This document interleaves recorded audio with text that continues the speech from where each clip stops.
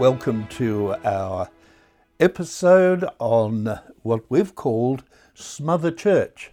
Now, we're not getting to that point where we defined what the Smother Church is. Not at this time. Last time, the last episode that we had, we were defining the church. We took the words out of Matthew 16 that Jesus spoke when he said these words, "I will build my church." I think the most important factor of that statement is that the church is Christ's. It's not yours, it's not mine, it doesn't belong to any particular denomination. No, Christ is the head of the church, and we are subject to him. But moving right along, we're going to talk about a very serious aspect. Of course, it's all serious. Anything that we teach or draw from the Word of God is serious. But today we're going to talk about how the church can become defiled. Last time we were together, we were defining the church. Now we're going to focus on defiling the church. How is that possible? Well, sadly, very possible. And it's happening sometimes before our very eyes. Sometimes we've become so accustomed to the fact that we are living so beneath the standard that Christ has declared to be the standard for the church that we just become accustomed to it. And we succumb to this sense of just being very second-rate and not enjoying the great blessing and the power that should be not only resident within the church, but flowing from it. Well, let's talk a little bit about Galatians chapter 1. The Apostle Paul wrote to the churches in Galatia because they had a real problem. They had a very deep problem of defilement. Yes, their gospel had come in power and blessing, and the whole of Galatia, which is part of Turkey today, had opened their hearts to the Lord and to the gospel and received him with great joy. But the Apostle Paul writes this letter of reproof, and he says here in chapter 1 and verse 6, "I marvel that you are turning away so soon from him who called you in the grace of Christ, and you're moving away to a different gospel." A different gospel. Well, you see, he is very, very careful to use these words under the unction of the Holy Spirit. He says, you were called in the grace of Christ. What does that actually mean? Well, the grace of God is God's unmerited favor. You can't earn grace. You don't deserve grace. None of us do. Romans 3:23 tells us very clearly, all of us have sinned and fallen short of the glory of God. There's none righteous, no, not one. And so everything that has come to us, this great conviction of sin, the drawing of the Spirit of God, the understanding of the love of God, the call of God upon us all to come through repentance to faith in Christ. This is the grace of God. God didn't cast us aside. God didn't pass us by. God didn't say, well, you've blown it. You've made these mistakes. You've fallen into darkness. I'm going to wash my hands of you. No, he has loved us like he loved Israel. Jeremiah 31 verse 2, with an everlasting love. And with that love, he drew us by the Spirit of God. And of course, in the upper room, Jesus said to the disciples, when the Spirit comes, he will draw you. He will reveal me to you.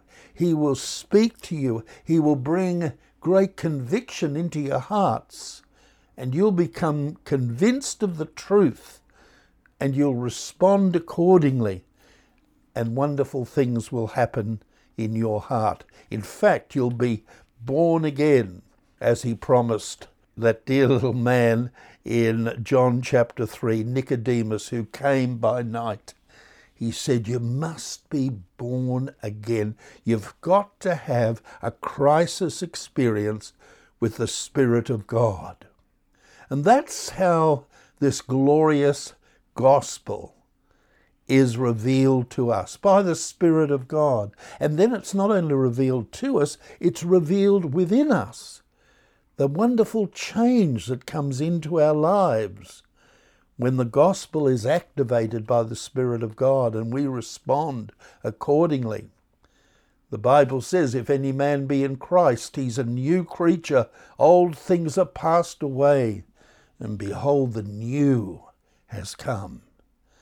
And that's your testimony, that's mine. And that all came by grace. That came by the mercy and the love of God. For God so loved the world that he gave his only begotten Son, that whosoever believes in him should not perish, but have everlasting life.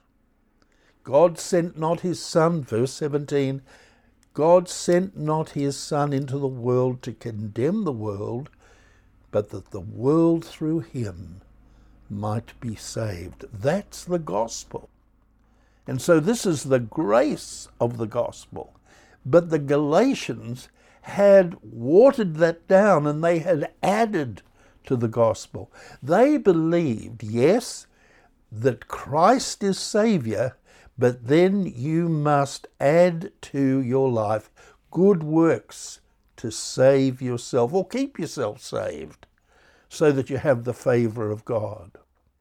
And so Paul, writing to them, and we've read it before, we'll read it again, says, I marvel that you are turning away from him who called you in the grace of Christ to a different gospel, which is not another, but there are some who trouble you and want to pervert or defile the gospel of Christ.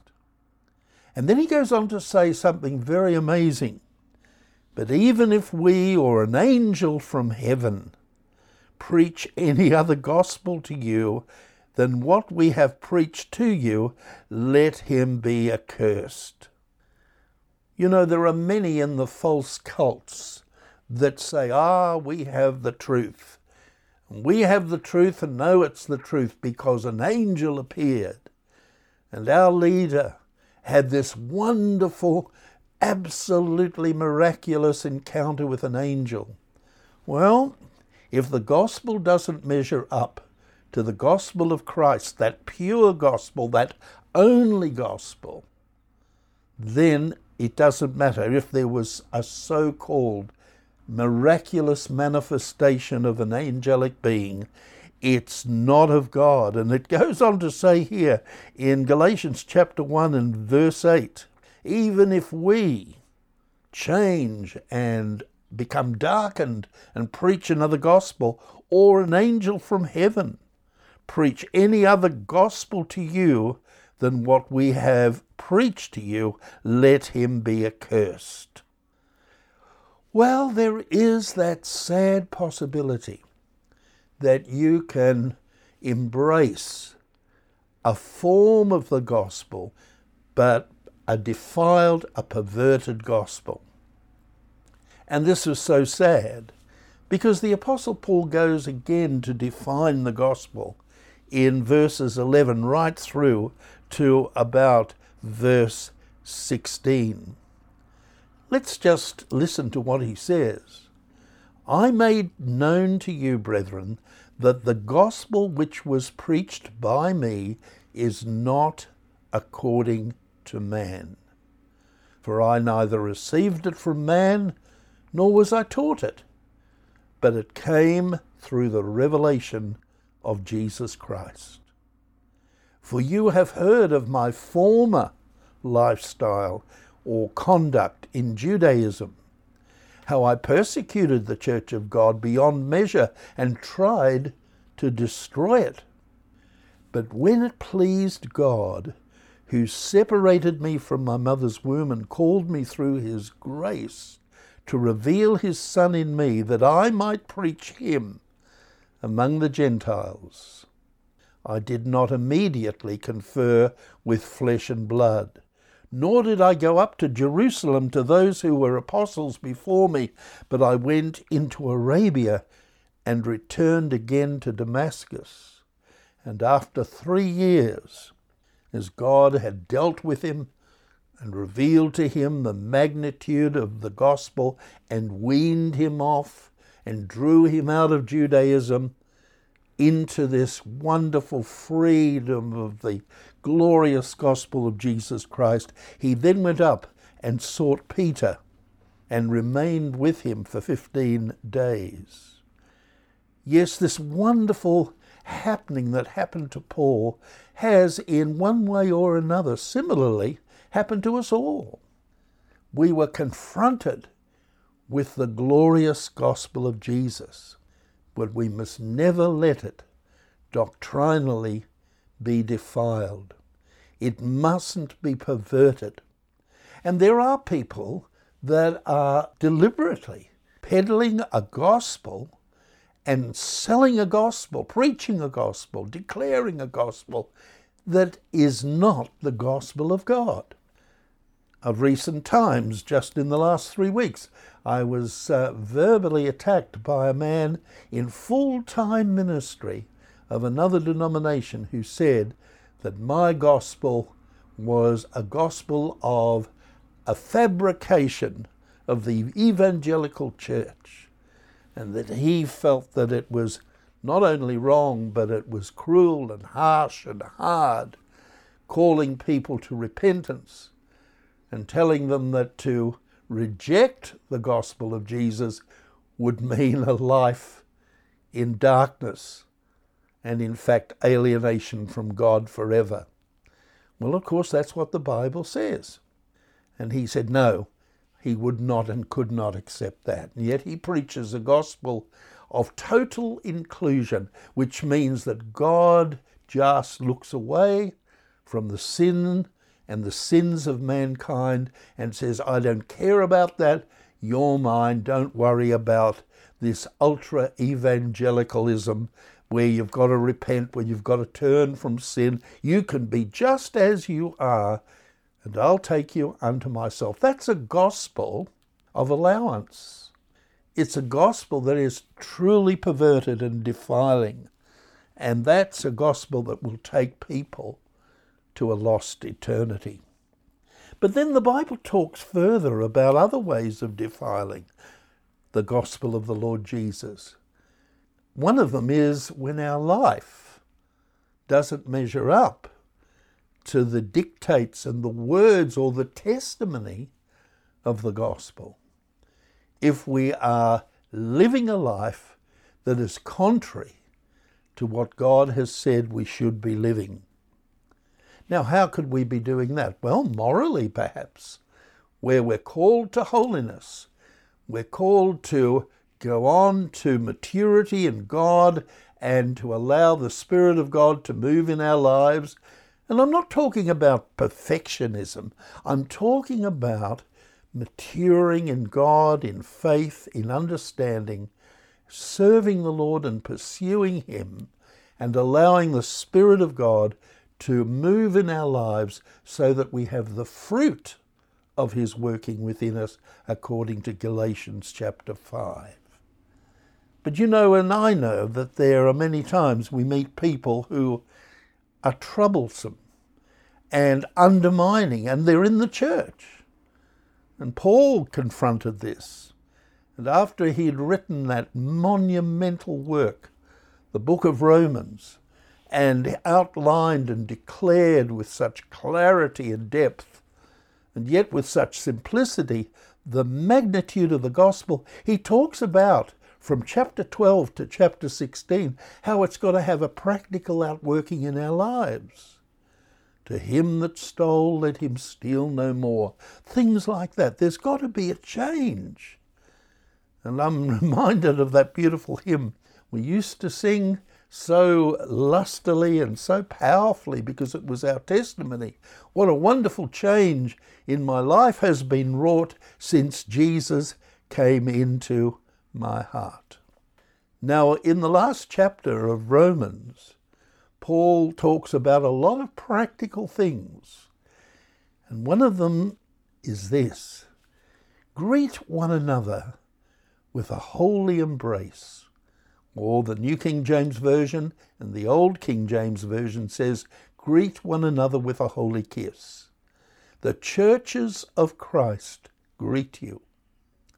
Then he goes on to say with great gravity, now I urge you, brethren, note those who cause divisions and offences contrary to the doctrine which you learned, and avoid them. Who are we to avoid? We are to avoid those who cause divisions and offences contrary to the doctrine which we've learned, and we're to avoid them. In other words, their doctrine is such that there is this allowance to live any way we choose to live, even if it's not the way that Jesus wants us to live. And he goes on to say here, very, very plainly, for those who are such do not serve our Lord Jesus Christ, but their own belly. By smooth words and flattering speech, they deceive the hearts of the simple. And sadly, over the years, we've seen people creep into churches and begin to somehow get into the fabric of the church. You feel that they love the Lord, you embrace them, you accept them, you even let them take maybe positions of authority within the church. Maybe they're gifted, maybe they're talented, and so they are able to enjoy that, and everybody admires them. And then they begin a whispering campaign. They begin to undermine. And you know, the warning sign is that they will begin to, in a very sweet and plausible way, say, you know, we love the church, but we don't think it's being run the way it should. And little by little they begin to undermine, and it erodes the confidence of the believer in the local church. And thus defilement comes in, fragmentation. Now, you know, in Psalm 133, the Bible says how good, how pleasant it is for brethren to dwell together in unity. It's like the beautiful sacred oil that just flowed down from the head onto the beard and over the garments of Aaron, the high priest. And there, in that unity, the Lord maintains and commands blessing. Well, we want blessing in the church, don't we? We want God's blessing. We want the presence of God. We want the liberty, the joy of the Lord. We want God to be glorified and the gospel to be preached. And we want to see souls saved, and we want to see backsliders restored. But when there's this fermenting of disunity, there's defilement, and there is unhappiness. Divisions begin to appear, offences, and it's contrary to the doctrine which we have learned. Romans 16:17. And so we are to avoid these people.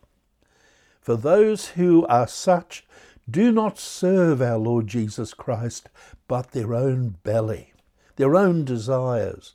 They're building for themselves a platform of prominence, and they want to somehow, some way, sway people to be followers of themselves. And with smooth words and flattering speech, they do deceive the hearts of the simple. But he goes on to say here, this is a work of Satan. And the Bible says here, Paul speaking says, and the God of peace will crush Satan under your feet shortly. So he must have been in the midst of this kind of subterfuge, this terrible battle of trying to bring disunity into the local church.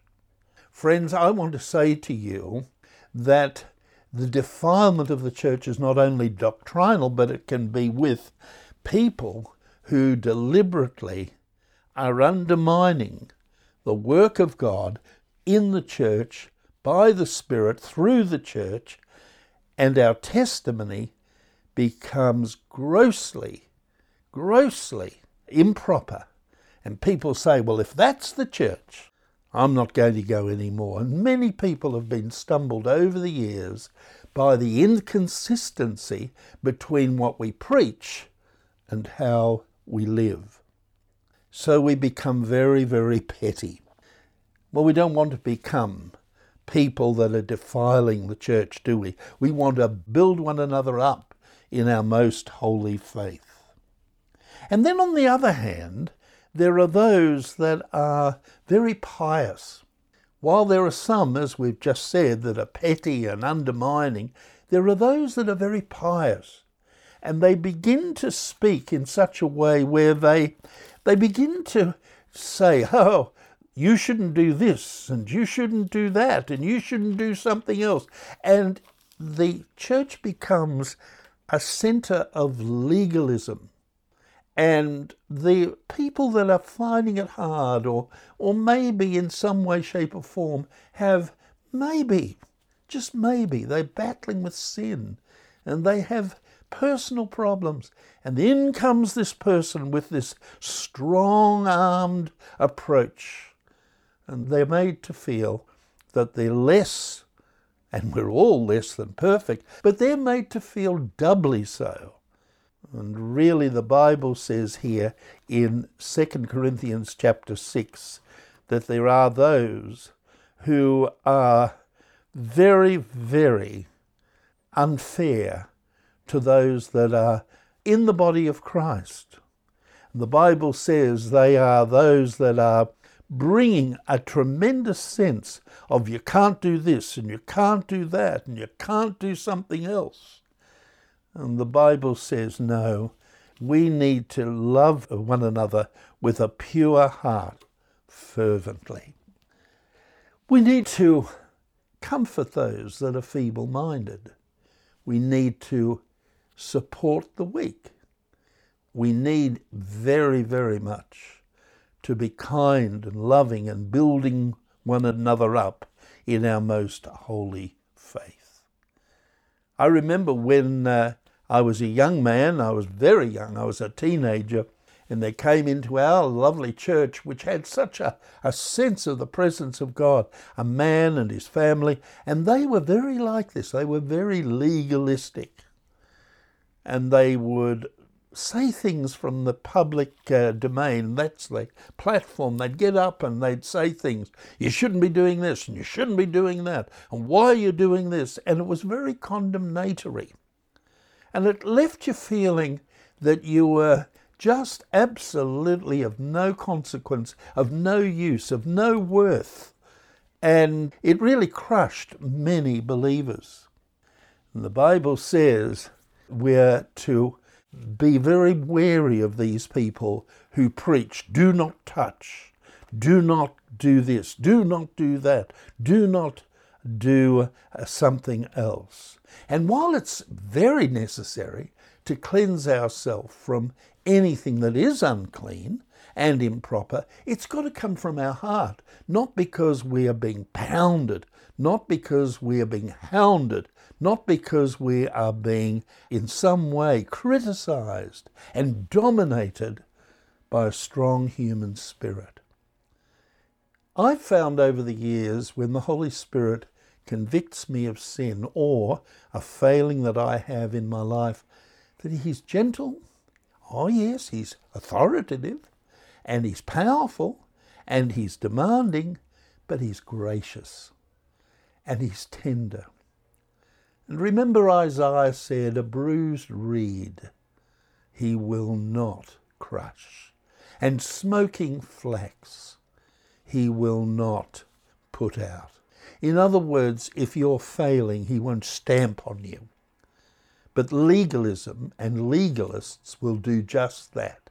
They will come in with great strength, great authority, and condemn and violate the love of God.